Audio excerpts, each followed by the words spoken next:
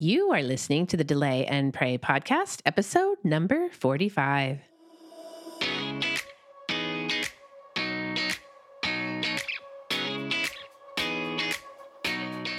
Welcome to the Delay and Pray podcast, where certified Catholic and weight loss coach Beth Bubick teaches you how to permanently lose weight through spiritual fasting.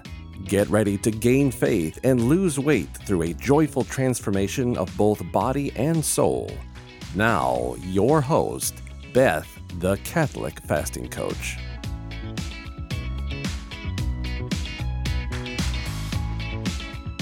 Hi, everyone. Welcome back to the podcast. Fall is in the air lately, and it is time to say goodbye to the summer heat and hello to those awesome, cool autumn days. And you know what? As I described in my last podcast, we had an amazing event called the Hungry for God virtual dinner party a week ago, and it was a hit. Perfect for fall. It was a webinar with a dinner theme and lots of great conversation with good food cooked up just right to stay in ketosis and then sugar burn a little, staying in the amazing phase of metabolic flexibility. And this is key to spiritual fasting. This is the state that keeps us spiritually fasting forever, and I can attest to that. I want you to listen into this episode where I discuss this fasting state as the key to staying healthy with Jay Richards, the author of the Eat, Fast, Feast book that is so very popular. I think you're going to enjoy it as one of the best features of the whole night of that webinar. Jay is a great speaker and so knowledgeable about the subject, and I want to share it with you today, right now. So without further ado, here's Jay. So Jay, he is this amazing guy who I've wanted to meet for a really long time. When I discovered his book, Eat, Fast, Feast, Heal Your Body While Feeding Your Soul. So we call it Eat, Fast, Feast, but the whole name is that. And it opened my eyes to the foundation of good food.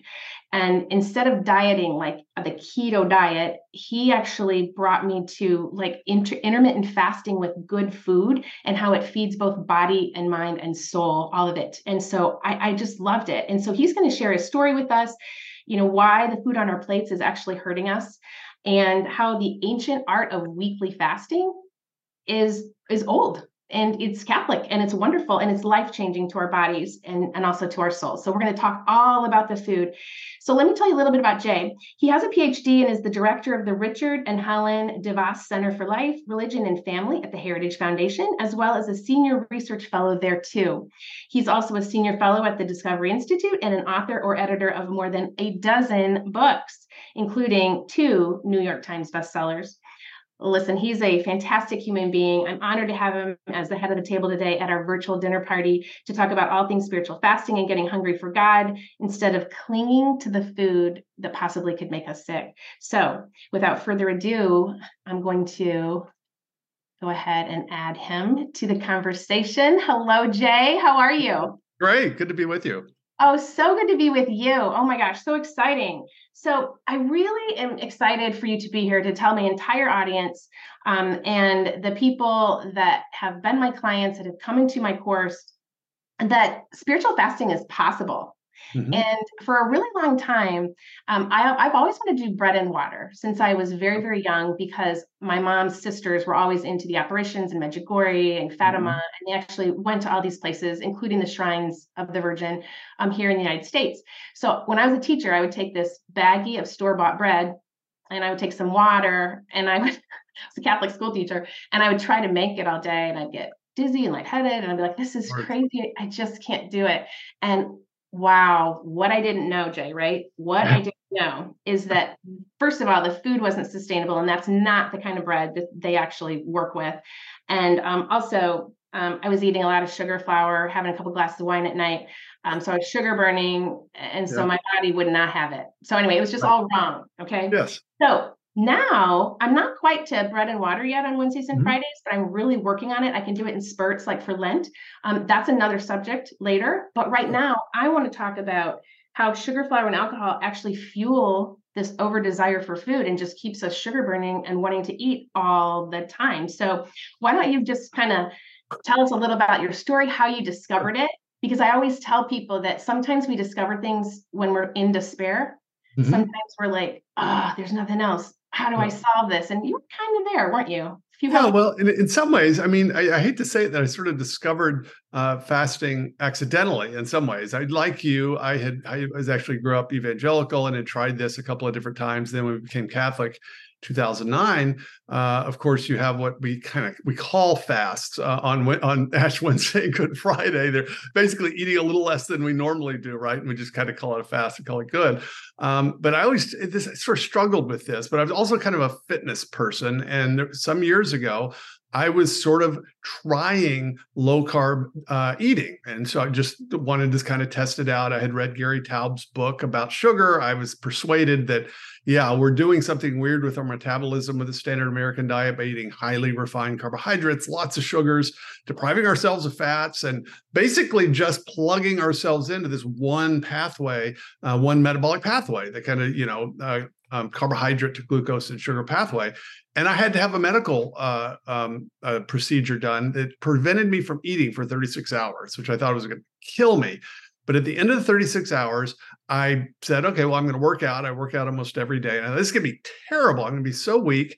And I wasn't. I had this kind of weird, clear-minded euphoria. I felt strong. This is very strange. I did what any, sort of red-blooded American would do. I Googled, okay, effects of fasting. And turns out I had kind of stumbled into ketosis, which is this metabolic state your body goes into when you deprive it of carbohydrates and your liver starts converting fat into fuel. And that's sort of how I discovered it. And so I started reading about the literature on fasting. So it wasn't even a kind of theological thing. I thought, well, this is very interesting. Turns out there's this massive literature on the physiological effects and benefits of fasting. And at that point, that's when things clicked for me, because I was acutely aware of the fact that we had completely abandoned the practice of fasting as the church practiced it easily for 1,000 years, and as the Eastern Rite and Eastern Orthodox Catholics still mostly retain. But what I realized is that that's not just because we were spiritually weak. That's part of the story. But the other part of the story is that people were able to fast in earlier times because they ate differently in terms of both frequency and the content of their eating. They were what we would now say they were metabolically flexible. Their body could use fat or it could use sugar, so that you didn't have those sort of extreme ups and downs every 4 hours that all of us have if we just tried fasting without taking account of these metabolic factors. And so that's what sort of threw me into it. As this sort of high functioning obsessive compulsive disorder, I focused on it and realized nobody had combined the scientific and the theological and historical aspects of this together. And so that's really what I wanted to do in Eat Fast Feast. And that's the kind of medium length version of the story of how I stumbled into this. Oh, and I love it. I love it. And I read that. That's all in your book, Eat Fast Feast. And then what's so interesting is because of their diet, because of how it used to be a really long time ago, and they didn't have McDonald's, in the ancient times, and they didn't have these high fructose corn syrup and all of these things. They were actually able to fast on bread and water very easily, because the bread was also very good. It was whole, it was wholesome and nutritious, and made of spelt and, lower glycemic type of wheat, all of the things. Okay. So that's how you came up. That's how you stumbled on this Eat Fast Feast cycle, which I thought was phenomenal. So we're eating on Mondays, Tuesdays, and Thursdays and Saturdays. We're fasting on Wednesdays and Fridays, and then we're feasting on Sundays. And it's like, as humans, we love patterns. We seek out patterns. God made us that way. And so when I found that, I was like, wow, that is amazing. And then we're doing it for a spiritual purpose. And that's what takes us from focusing on the inside, like a diet, and saying, well, this is about me. It's about my vanity. This is about my fitness. Like you were saying, like this is, and you were just kind of trying to figure yourself out, because you love to be fit, and I love to be fit too. I'm athletic as well. And so, and I always thought the fasting would hurt my fitness, but what I've learned is I actually get into like a euphoric state. In fact, when I'm coaching and I'm fasting, I have to be careful, because I'm so excited that I'm like talking all the time, and it's just exactly. No, I know. It's wonderful. So that's interesting. And so this is what I was missing, and a lot of people are missing, is the metabolic flexibility. So let's talk about that. Whereas you are fat burning, most of your eating days, and you're not consuming a lot of sugar, flour, alcohol. And Right. then on Wednesdays and Fridays, you're fasting a little bit more. So Mhm. you can trim down your meals, you can trim down the food at the meals, you can actually lengthen your fasting window, Right. shorten your eating window, and then you have this normal Saturday and then feasting on Sunday. So let's talk about that eat fast feast cycle that you have in your Yeah. book. And then I just clamped right onto that. That's actually what made me successful. Yeah, that's great. I mean, and so we're talking about the sort of weekly time scale of fasting, and the genius of the liturgical calendar and of this ancient practice is that there's a kind of eat, fast, feast cycle at different scales. And so you have one actually every day. So there's the time in which you don't eat, which is your fast, the time in which you eat, and you can change that. As you said, you can change the eating window and the fasting window. So that's the sort of daily scale. Then you have the weekly scale, in which some days you're maybe eating more regularly, other days you're fasting, other days you're feasting. Then you have these seasonal patterns that are much, much larger. Of course, Lent for Western Catholics, it'd be mainly Lent and Advent, in which it's not a strict fast in the sense that you're not eating, but you're doing kind of these huge abstinences of food, and then adding more fasting in that. And then something that's almost completely dropped out of people's memories are these Ember Day fasts, which land basically at the joints of the four seasons. And so you see what's happening is that you have a pattern. It's just like the liturgical structure. There's a pattern, but there's also variation in it. So it's not a boring pattern like, just tick, tick, tick, tick, tick over and over. It has a repetitive nature, but it also has this variation across different time scales. And so what's wonderful about that, if you're thinking about it metabolically, there's a pattern that you can get used to, but it's also not the kind of destructive pattern that would cause your metabolism to downshift, which is what the sort of calorie depriving diets inevitably do. And so, it's not as if people thought, well, let's come up with this fasting scheme because it will be better for us metabolically. Rather, this is just how people ate. There was food part of the year and not a lot of food other times. They didn't have the standard American diet with really a lot of processed sugar. And then they had this pattern that kind of overlaid that. So they had to fast and sacrifice. But because of that metabolic pattern that they had just participated in because of the normal situation of their lives, it wasn't torture. And I think that's the key thing. Fasting is meant to be a sacrifice. But if it's torturing you, if you literally can't do anything but think about food, it's not going to be a spiritual discipline. You're going to be fixated on your hunger. And so that's why I always knew there's something we're doing wrong that's turned this thing from a sacrifice into torture. And that's really what the pattern that I lay out in the book is designed to do, to just help you learn to do it as a skill so that you can actually use it as a spiritual discipline as opposed to a distraction. Oh my gosh, yes, absolutely. And what's interesting about it as well is when I first read your book, in my life coaching just experience and in my schooling with two life coach schools, and I have a Catholic certificate, and then I have a weight loss and just a secular life coach school. Yeah. What I learned that we have unconscious thoughts that we don't even know we're thinking, and so I have this diet mentality that was so sunk in. To my brain, right, that when you said, don't worry about not restricting your calories, you just want to eat really good meals between, if your eating window is 6 hours or 4, just eat, not sugar, flour, alcohol, but like really good wholesome food, but don't worry about restricting, because like avocados they're very high in calories. They're very fibrous. They're the best. They make me lose weight actually. And so it was really hard for me to shift into that I can eat really wholesome, wonderful food, and actually a lot of it. Like I have salad. Yeah. I'm not going to show the salad yet because the salad is the next course, but I'm staring at it and it's huge and I can hardly finish it. But what's happened is when the 4-hour windows where I actually like really feel great, and I do that like every once in a while, every like Wednesdays and Fridays for sure, if I'm not doing just one meal, but that I love that fast. So it's the 20-hour fast, the 4-hour eat. I mean, I'm not hungry for 20 hours. In fact, I have to be, it's amazing. And then I play with my fasting and eating windows all the time to see like what's going to work for me. And like I sit before you guys and I've had one meal today. I'm full. So I didn't even put dressing on the salad because I'm going to eat it tomorrow. But it's like, it's just a very interesting thing. And we have to the next segment, we're talking about mindset work and Catholic mindset coaching with Lisa Canning and Erin Ingold, because we have to work on these unconscious, like just thoughts of diet mentality, fitness, everything you've been taught your whole life. Like you and I were always taught you should be eating all the time, or you're going to die. You don't want your body to don't go into starvation mode. Eat 6 small meals a day. Absolutely. Yeah. And that never worked for me. And I was like, no, I mean, basically you're training your body to need to eat every 4 hours. And inevitably the reason you're doing that is because you're probably depriving yourself of fat as well. Right. And so this is the other thing you said, the advice to eat plentifully during that eating window, but also telling people eat a lot of healthy fat, right? That freaks people out because we've been indoctrinated that fat is bad. And I, for a long time, thought, it seems unlikely that something that every human culture has been consuming for thousands of years is actually sort of deadly. It seems like we would have figured this out.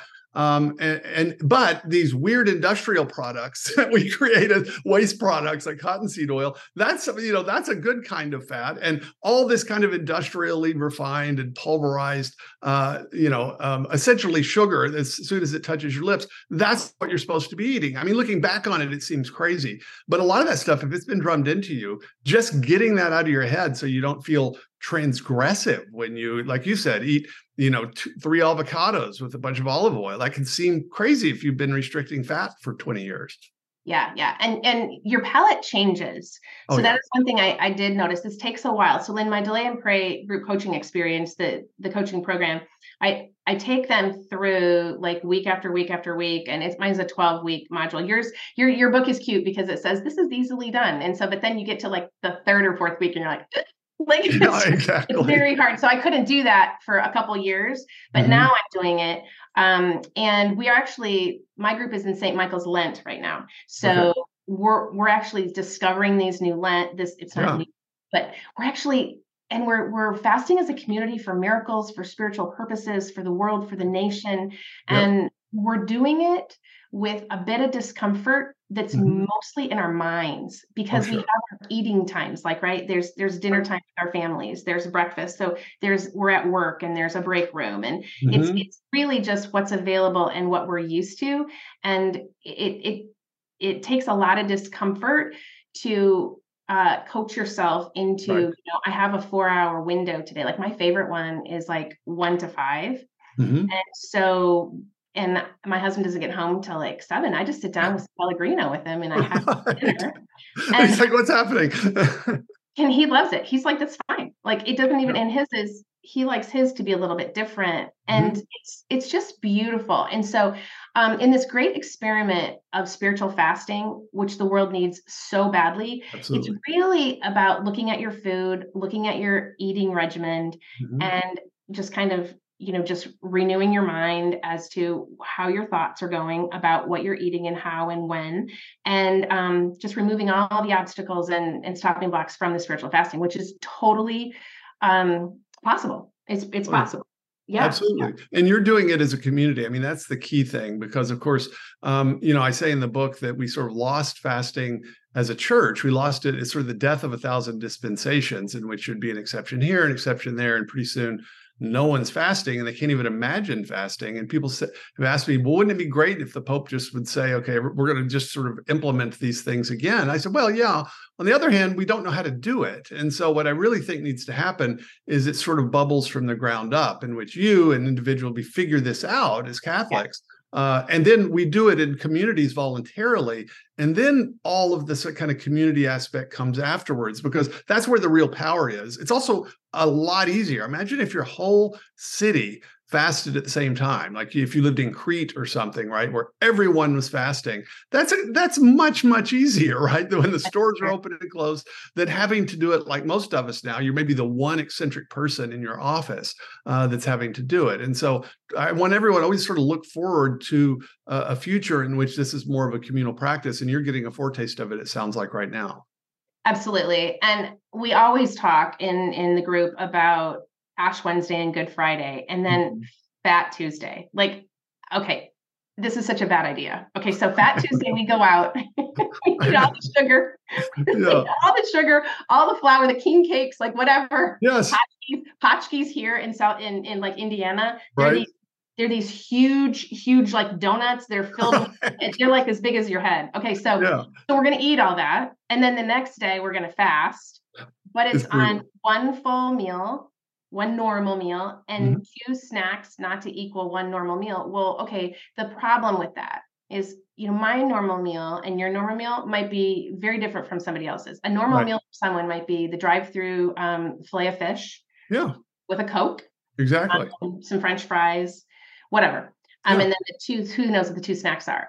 So it's just, and then people are trying to give up something during Lent. So let's say chocolate or beer or something like that. And then they give up within 3 days. Sure. Okay. Totally explainable, because if you are going to sugar burn all the time, and then you're not going to be able to actually switch into fat burning. So let's talk a little bit about that metabolic flexibility for everyone, because it really makes sense. And it makes sense. I always explain it at the level of insulin. So insulin is the culprit. Really, it's great. We need insulin. Absolutely. Oh, yeah, absolutely. It's very important. Fat storage hormone. But the problem is when we have like a Coca-Cola and we just put all of that glucose into the bloodstream, then the insulin response is high. And when the insulin response is high, our hunger hormones are really thrown off. And so the leptin, which says, I always think of like leptin large, the leptin hormone, should say I'm full, let's go move. It doesn't. It's blocked in the brain. And so then your ghrelin, which is like, I'm hungry, let's keep eating. It's all. So the Coke says, hey, have the Big Mac, keep eating, keep going. And then you're never satiated and you're wondering, what is wrong with me?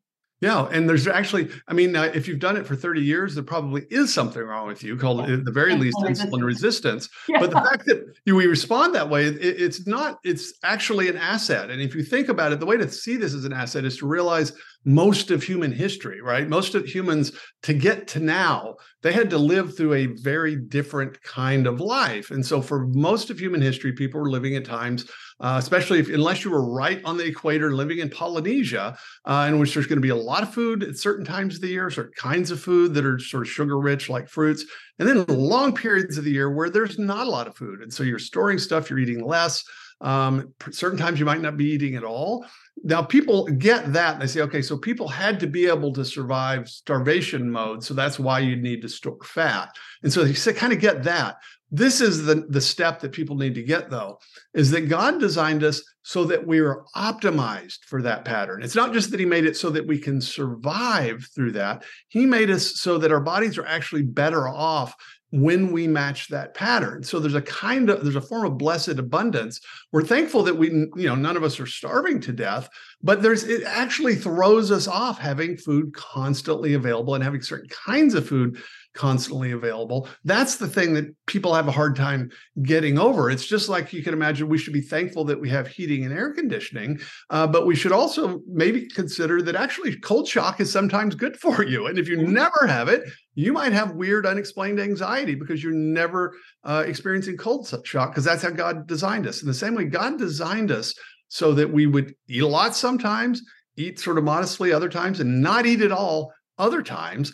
And for most of human history, that is exactly how people lived. Moreover, they didn't have access to large amounts of refined sugar all the time. And so they were just naturally going back and forth between this, think of as a sort of a hybrid car, right? In which you're using either gasoline or electricity. Sometimes your body's using sugar and converting it to glucose and fuel. Sometimes it's not, and it runs out. And then the liver says, okay, they're going to switch over and it's going to start converting fats to ketones, another form of energy. You want both of those working. But if you spent 40 years not using the ketone cycle, it's rusty, and you probably have some problems that are going to need some time to kind of work themselves out. That is so true. It's rusty, and that's where you're not going to feel super great. That's where you're going to be hungry. You're going to have some headaches. You might not be able to sleep a little bit, but the first 2 weeks is a little hard. But what's very interesting about what you just said is that I have what's called dining in with Jesus, which I tell people, like, if you're going to intermittent fast and not eat for a little while in between meals, the best fat you can eat is your own fat. Like, you're going to dine in on your own fat. My old weight loss coach used to say, you have thousands of meals on your body, even if you're like a size 7 or whatever it was. It was really funny. And I never even thought about it that way. And so when I get a little hungry, not famished, but just a little bit hungry, I realize, oh, you know what? I'm dining in for Jesus. So this is where I have some spiritual purposes. Like right now, I have 9 things that I'm really praying for. And, you know, I will just be like, oh, this is where I grab my rosary and I get more hungry for God than hungry for whatever the next meal is. And that's what fasting does, is it really, if you can get to the point where you can be metabolically flexible and you can burn a little bit of sugar every once in a while, but burn mostly fat most of the time. And I believe, you know, answer me this. This is interesting. I believe it's eating in meals. So even if I have an eating window of, let's say, 8 hours, like if you're doing a 16-8 or whatever it is, I still don't snack. I still make sure that I'm having, I have either 2 meals or 3 meals, but I make sure to have a meal. Like I'm not eating 3. So what do you think about that? Yeah, I think that's exactly right. And I mean, I'm a little bit weird because I do sort of fitness stuff. So sometimes my meal will literally be a really hearty kind of protein shake without a lot of fruit in it, you know, and that's sort of the meal. But I think you're exactly right. I mean, I think what's funny is we take snacking for granted as if it's this sort of eternal verity. But if you look back even to 1980, most people didn't do this. And so it's actually a fairly recent phenomenon, in part by just frankly, the cheapness of food until this recent inflation. Food as a percentage of our income, if you're upper middle class person or above, is not that significant. And so food is just genuinely cheap, especially processed food. But also we've been told that we're supposed to eat a lot. So it's like, if you think, well, I don't want to feel hungry, and so it's better that I have a snack. And so, I mean, everybody that's had kids in the last 20 years knows it's like, we can't imagine a child could survive an entire soccer game, right, without snack breaks and things. Look, I didn't have that in the 1970s and 80s. We didn't have snack breaks in the middle of sporting events, right? So this is actually a recent phenomenon. And when you switch in this way, even if you're narrowing your time window, in some ways, snacking is kind of a habit. And so I do think generally it's better to just break the habit. Yeah. Oh, for sure. It is a habit. And eating in meals will help you be metabolically flexible. And, you know, the availability of the snacks right now is really unfortunate. For instance, we're getting into fall. Halloween is around the corner. So you're going into stores and there is candy everywhere. Well, when I was young, there was only a candy aisle during Halloween. Yeah. That was it. You had to wait for candy corn and like bags of candy, like with little miniature only during Halloween. And then of course, I'm the youngest out of 8 children. My mom would ration it because she didn't want us to have, because guess what? She couldn't afford dentist. She couldn't afford the dentist at the time. That's awesome. I mean, honestly, she was the best. Okay. So there's a video like that where I'm going to play like right after your segment, but she's the one who actually brought me into spiritual fasting. But you think about that. She knew the health problems with candy. She knew what it was. So she, you know, we would go out and we would do Halloween and all of that, but we would give it away or we'd save it and we'd ration it out. And it really wasn't this big thing for me. It just was really fun to dress up in a costume. Now it's available all the time. It's available all the time. And our kids always want it. A lot of people have candy jars on their counters all the time. And it's unfortunate because they say addiction, one of the things with addiction is just having it available. Sure. And so we have to kind of look out for that. So one of the first things you say in your book is clean out your mind, and you say clean out your pantry. Yeah. And it's true. It's true. And you don't have to start with the seed oils. I mean, there are some of the, okay, so listen, right now I try not to eat seed oils, but I had to go, like my program starts out where all we're doing is trying to eliminate sugar, flour, and alcohol like that first week. Right. And you can eat all the time if you want. If you want to do like salted cucumbers all day long, do it. But you're just trying to kind of clean out the sugar and the flour. You're trying to figure out your, I call them runaway foods, which means we all have our runaway foods. Some people it's gummies. You could put gummies on my island. All day long, I wouldn't touch them. I don't like gummies. Same. I could care less. Yeah, they would just get hard and pretzels there. Yeah, for me, it's corn chips. For me, it's like I can sense it. I can sense a bag of corn chips in the house somewhere. Yeah. Yeah. Or chips and salsa. Yeah.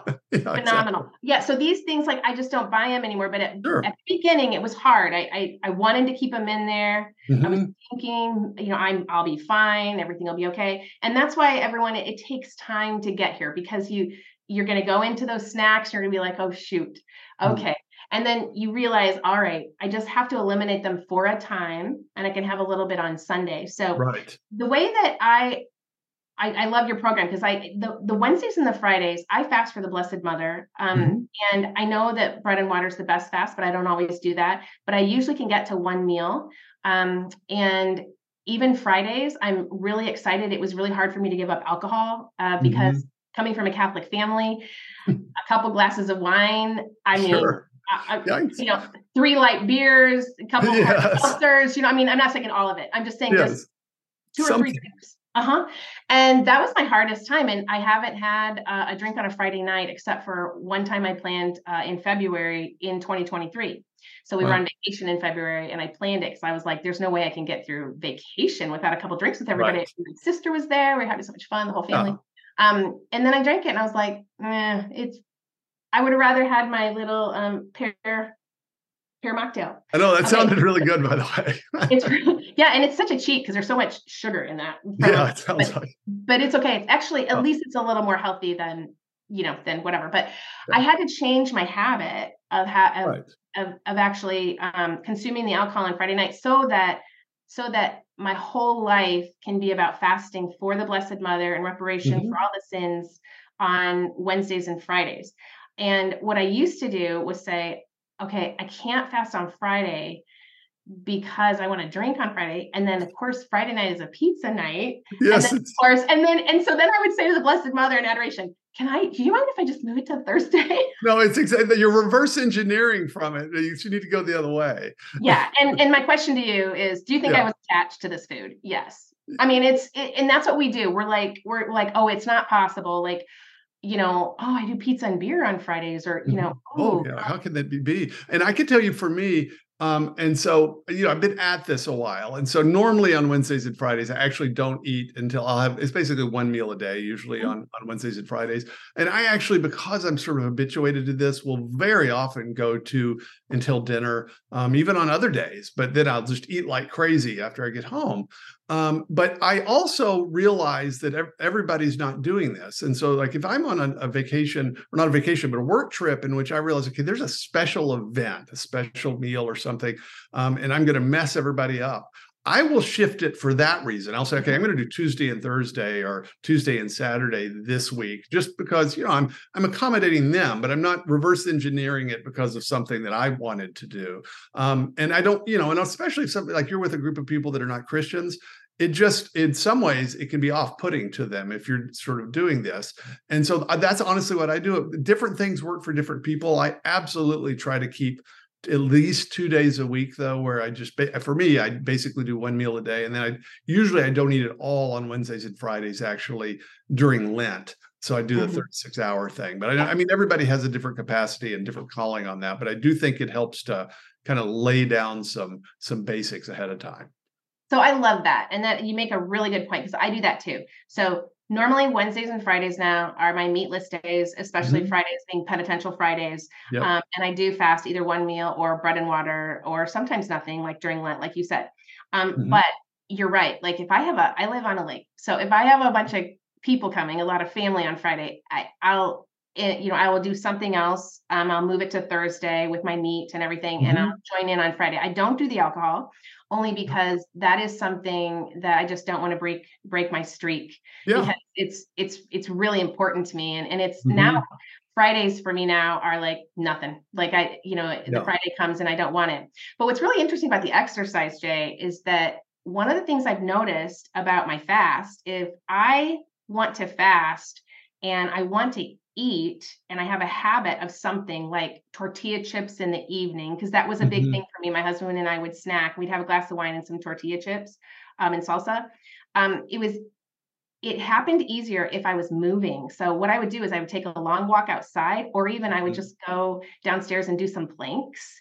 And I Yeah. would get some natural endorphins and natural, dopamine, and Sure. would come back up, and I wouldn't want the wine and the tortilla chips anymore. And there's a correlation there, isn't there? Yeah, there is. And in fact, I honestly think a few years ago, where I work at the Heritage Foundation now, and I moved into a new part of the building. We're under construction. And we have these standing desks in which you just push a button and the entire desk, a big desk, goes up. And so I stand at home normally at my desk. I'm not. I got moved to my daughter's bedroom because my wife's working downstairs with a student. But I stand when I work. And I actually have a kind of an uneven standing pad so that I can't stand still. I'm moving constantly, and I'm absolutely convinced that it's like I'm working and I'm kind of moving constantly, and it just honestly doesn't occur to me, oh gosh, I should go have a snack, or I should really take a break and go eat something. And I think it's because I'm doing something with my body. It's true. We have to move. And then, of course, that leptin that says we are full, we should move. The more we use it, the less we eat, the more leptin we have, the more it says we should, we're full and we should move. We're full and we should move. We're full and we should move. And it's just this interesting pattern that you have to shift into. Definitely. And I just love it. So everyone out there, you can exercise while you fast. Absolutely. It's amazing. I mean, you should. Jay and I are not doctors, so you should definitely be under a doctor's care. We're not saying that you should do this. I'm under a doctor's care for sure, but only for annual physicals. That's what fasting has done for me. My blood work is phenomenal. And I just do annual physicals right now, and I'm in my late 50s, and it's really, really amazing. So we've got this regimen, and here's the other thing that people really have a hard time with when they come into my program is the feast. So we get to the feast and we overeat, and that's okay. That it's how the beginning is, because we really feasting in America is like Fat Tuesday. Yeah, until you're distended. Yeah, exactly. Yeah.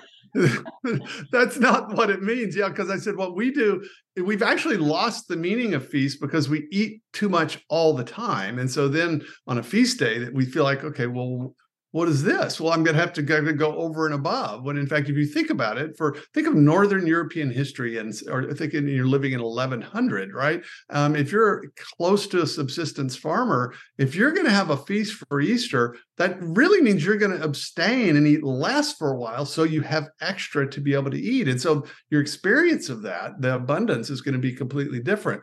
But when I, in the book, I say, when I'm talking about, say, the mini feasts, during Lent, I say mini feast because what that means is you do something you wouldn't normally do, and you eat sort of indulgences you would normally eat. It doesn't mean that you make up for like all the caloric deficit of the previous 6 days on the seventh day. I mean, I've got a friend, and I don't want to give the kind of details because people can figure out who he is, but he's a really good guy. I mean, he's a very big guy. I mean, very tall and just a large person. And I'm sort of his personal coach on this. And so he finally started doing it. But he has a very hard time like limiting carbs. This is just really impossible for him, but he finally did it. But then, he remembered I had said feast. And so he was doing this, and then he called me and said, I'm having a real problem. I don't know what's happening because I lost a few pounds and now I'm back, and I'm struggling with it. I said, okay, tell me exactly what you're doing. Okay, well, what he was doing exactly is he was making an entire loaf of bread, which he ate by himself on Sundays, right? An entire loaf of bread. It turns out he ate it in about an hour and a half too. It's like, okay, well, that's not really the idea. Unfortunately, that's probably overdoing it.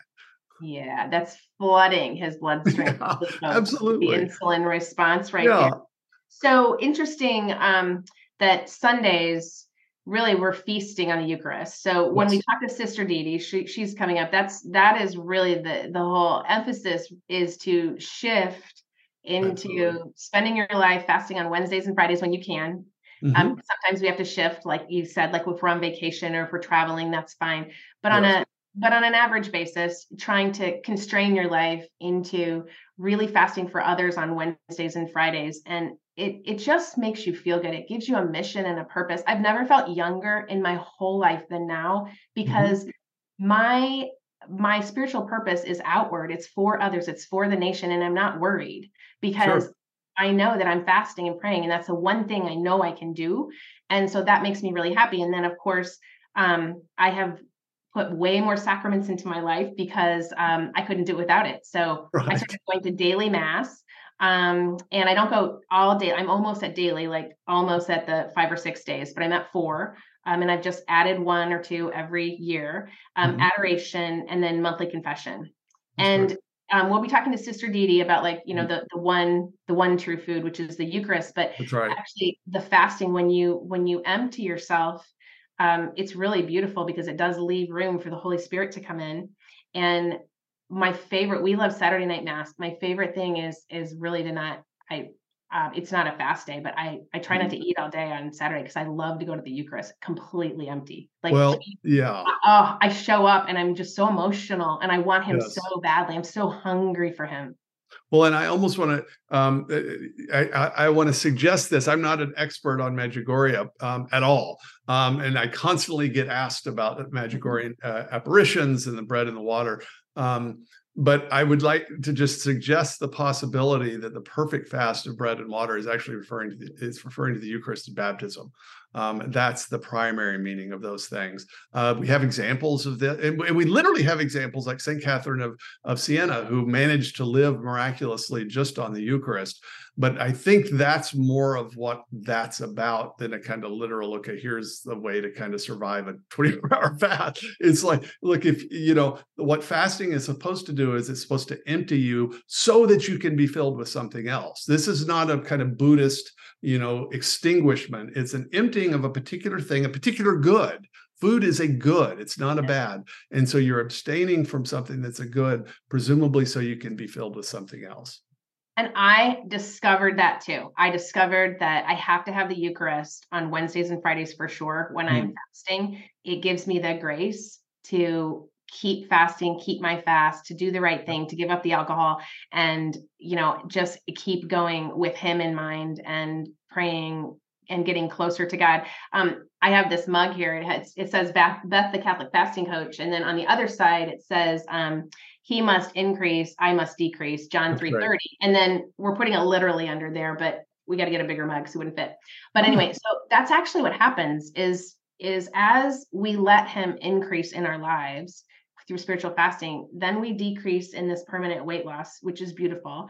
I've started weightlifting. I've started getting closer to him, spiritual reading, all of it, helping others, volunteering more, like doing things, because you do have to fill your time, because guess what? We eat a lot and we watch Netflix and stuff a lot, and we don't even realize we're stuck. Oh, yeah. Well, and if you eat a lot and you're the primary person in your family that prepares the food, that's a lot of time. And so that's part of why, like, the habit of eating, all of a sudden you have this extra time and you're breaking the habit of eating, right? And so that's, in some ways, I think that actually is as much of the challenge as the kind of food deprivation. Because the reality is, if somebody locks you in a room for 3 days, you're going to be in ketosis in 3 days. Your blood sugar is not going to be going up and down, but you have been habituated for years to do things differently. And that just takes a while to break. It really does. And that word ketosis, it gets a bad rap. Sure. It sends people into like a diet mentality. And I'm like, you guys know ketosis is so good for you. It's so good for you. It lowers inflammation. It helps your body, your mitochondria. I mean, we could go on and on, but there's many books out there. There's books everywhere. I have resources you could read all this stuff about the biology, but the soul, it's really helpful in the soul, because like you're saying, it's good. Food is good. But when you're emptying yourself, then something good it leaves room for something really good to come in if you seek it. It's beautiful. That's exactly right. It is. Yeah. And for me, and the key thing, I just want to make sure that I make this point, is that, of course, Catholic theology and Catholic anthropology is so important, because human beings are not ghosts trapped in meat suits, right? We're not just we're not just material, and we're not just spiritual. We're this unique unity. We're fully spiritual and fully material. And so we should presumably have spiritual practices that do both of those things. And so that's why prayer and fasting, I think, are meant to go together, because prayer, though we do some things with our body, is mostly something that's happening in our minds and our souls. Fasting, we're literally bringing our metabolism and our cells and our hormones to bear. We're marshaling those for spiritual purposes. And so it's a perfect kind of spiritual practice that represents this fundamental Christian truth, which is that humans are fully spiritual and fully material at one and the same time. Oh, I love that. And in fact, that's what we're going to talk about in the next segment with Aaron and Lisa, because it was really going through the Metanoia Catholic life coaching school that I really learned the anthropology of the body-soul composite. I had no idea exactly what it was. I took theology of the body classes for sure, but the way that they presented it was so phenomenal, and it made the whole spiritual fasting it totally brought it alive for me, Right. And so you're so right. And I think a lot of people don't understand. A lot of Catholics don't. They separate body and soul. They're like, this is my body. Absolutely. Here's my soul.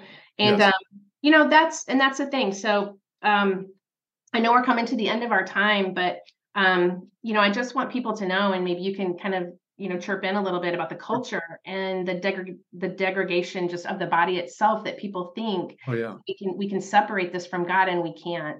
Oh, absolutely. And what's weird, Beth, because actually I was teaching at Catholic University, and I moved to the Heritage Foundation a little over 2 years ago for a weird reason. It's because I had read a book called Irreversible Damage by Abigail Shrier about teenage girls in California that were waking up saying, I think I'm a boy, having body parts removed, right? This stuff's actually happening under the influence of this thing called gender ideology. And it is it's like the worst form of Gnosticism, in which people, rather than being embodied creatures made in the image of God, were just the kind of psychological selves, these disembodied selves that can be incongruent with our sexed bodies. And it's a really, really toxic idea, but it is at bottom a failure to understand what humans are, the truth about men and women, that we are this unique creature made in the image of God, but we're fully material, fully spiritual. And if you break that apart and emphasize one or the other, you end up in some really, really bizarre places. And that's where our culture is.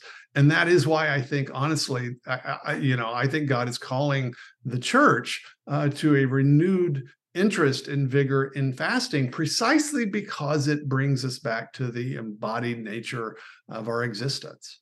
I love that. And I always tell, I coach a lot of women whose grandchildren are suffering from this, especially, maybe their children don't attend Mass and they don't really understand. And so the grandkids are very confused. Yes. And I always say, find information that's very good and Catholic and explain it to them if you can. But the one thing you can do is pray and fast. The one thing you can do is learn to delay and pray, and to really be a stronghold in the Catholic Church for them, and to let them know that it's not okay, and that we are body and soul, and God loves our bodies so much. And it's just not the right thing to do. And so we need a lot more of that. I'll tell you what. So, yeah. Well, this has been wonderful. I love all of your book, and it has been such an inspiration to me. And I'm writing a book of my own, so I'll definitely pass it to you. And okay, nice. Maybe you can just take it, be a beta reader. And so yes, absolutely. Let me know how it is. And it should be coming out here around Christmas time. But anyway, thank you so much, Jay. Really appreciate everything you do. And I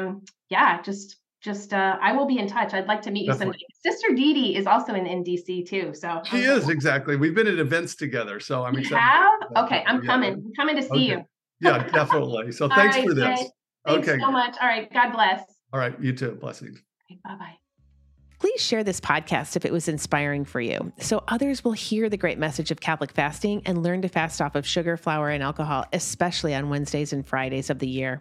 Have a great week, my friends. Keep fasting and praying, and I will talk to you next week. May God bless you and keep you always. If you are interested in learning more about spiritual fasting and permanent weight loss, then come join my course, Delay and Pray, a 12-week guided course for weight loss through spiritual fasting. You won't go through it alone either. I will be there to coach you every step of the way. This is a group coaching program where you are part of an amazing community of like-minded Catholics who have the same goal as you, to bring about miracles while losing that weight permanently through spiritual fasting. Your purchase includes an online course detailing what spiritual fasting is, how to do it, and all the tools you need to get you the results you're longing for. Head over to my website right now at thecatholicfastingcoach.com and get the details on how to join. And don't forget to follow me on Instagram, Facebook, Pinterest, and LinkedIn to always get the latest daily information to help you keep fasting, my friends. Can't wait to see you in there. May God bless you and keep you always.